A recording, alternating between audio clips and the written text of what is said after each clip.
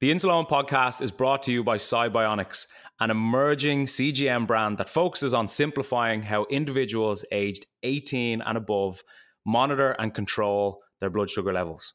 Upon becoming available on the market, the Cybionics GS1 CGM has helped users worldwide navigate the complexities of diabetes management with more confidence and peace of mind.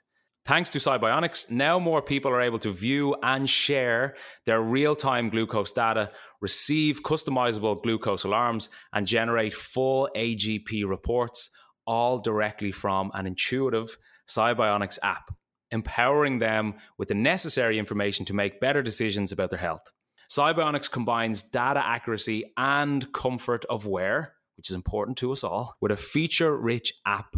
The 14-day scanning-free and calibration-free Cybionics GS1 CGM aims to deliver reliable, seamless diabetes management experiences.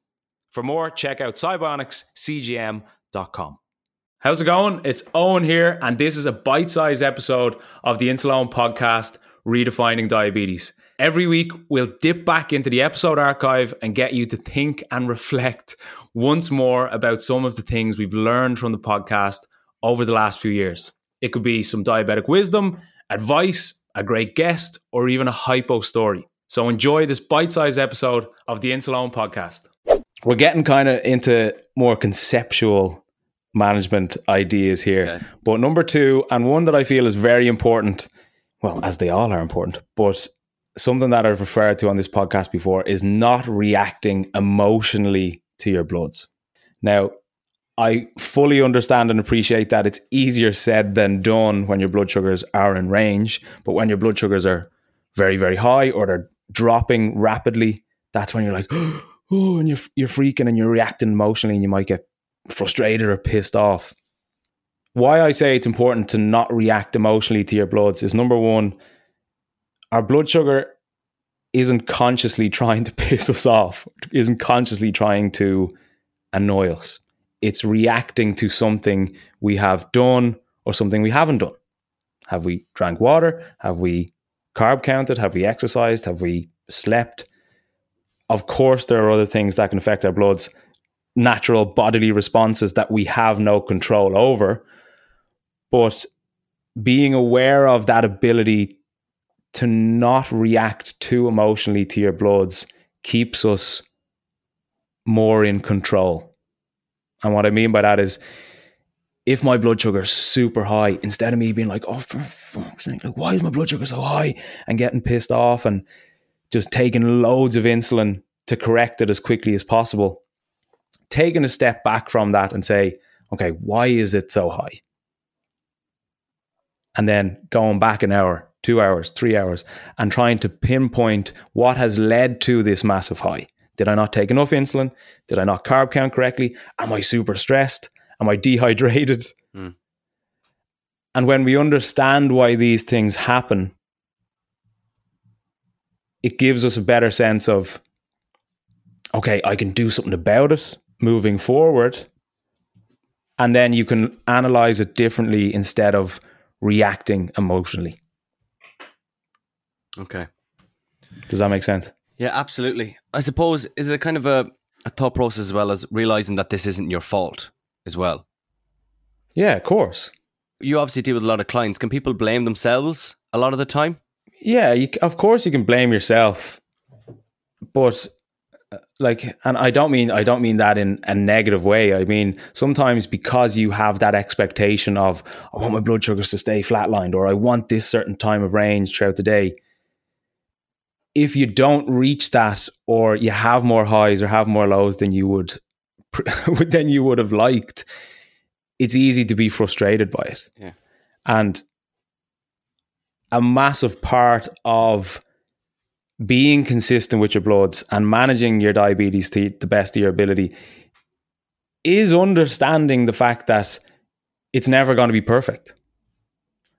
And how we respond to those big highs or those big drops or those bad days or bad weeks or bad months is very important, because there's no one that's ever going to have perfect management.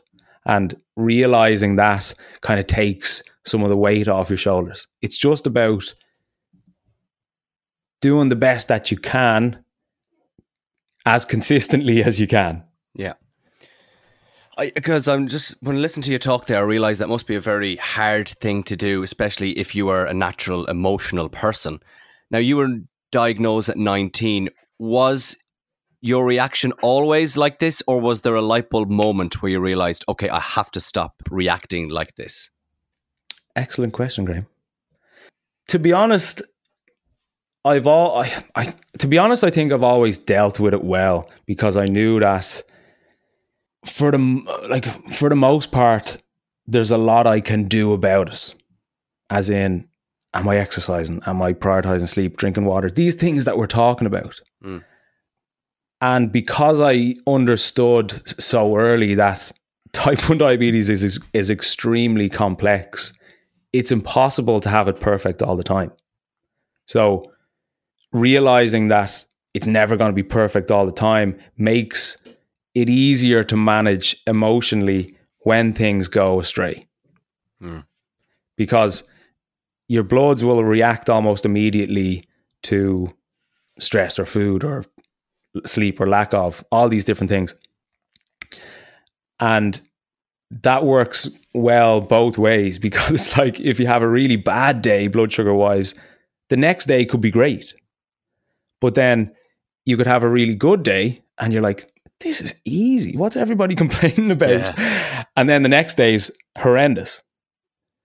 So a big part of it is just that ability to take that step back and say, look, it's never going to be perfect.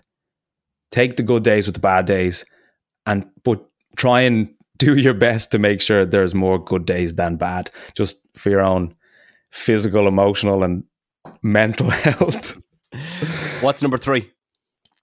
Number 3 is, again, keeping with a bit of the conceptual ideas here, is realizing that there's no finish line with diabetes. And this can sound kind of morbid, but again, these ways of management are just from me personally.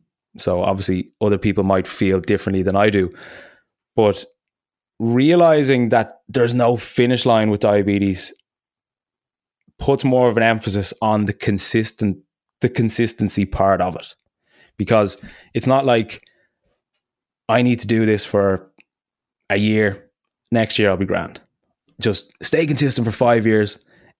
In 5 years' time, I'll be fine. Because it's a constant, and likely will be a constant until the day that I die. I'm not here anymore. It's important that I find a way to manage it that's enjoyable to a certain extent, and a way that I can do it long term. And what I mean by that is doing things that you enjoy consistently that you know will benefit your bloods. So from my own life and experience, what I do consistently that I enjoy and that I know will have a massive benefit on my bloods is eating good food and training or going to the gym consistently. I'm at a benefit because I really enjoy those things. And I understand that a lot of people out there don't enjoy exercise and eating different types of food as much as I might do. But it's important that you find a way you can keep your bloods at an ideal range for you consistently, long term, through a way that you can enjoy. Is that going for a walk in the morning? Is that meditating to keep your stress at bay? Whatever it might be. It could be anything. Yeah. But because it's that long term of no finish line, it's important that you manage it realistically. Not be too restrictive with what you do, not be too restrictive with what you eat, because it is long term. That's just the way it is. Thanks for listening to this bite-sized episode of the Insulone podcast. And if you want to listen to the full episode, you can check it out in the description. Chat to you soon.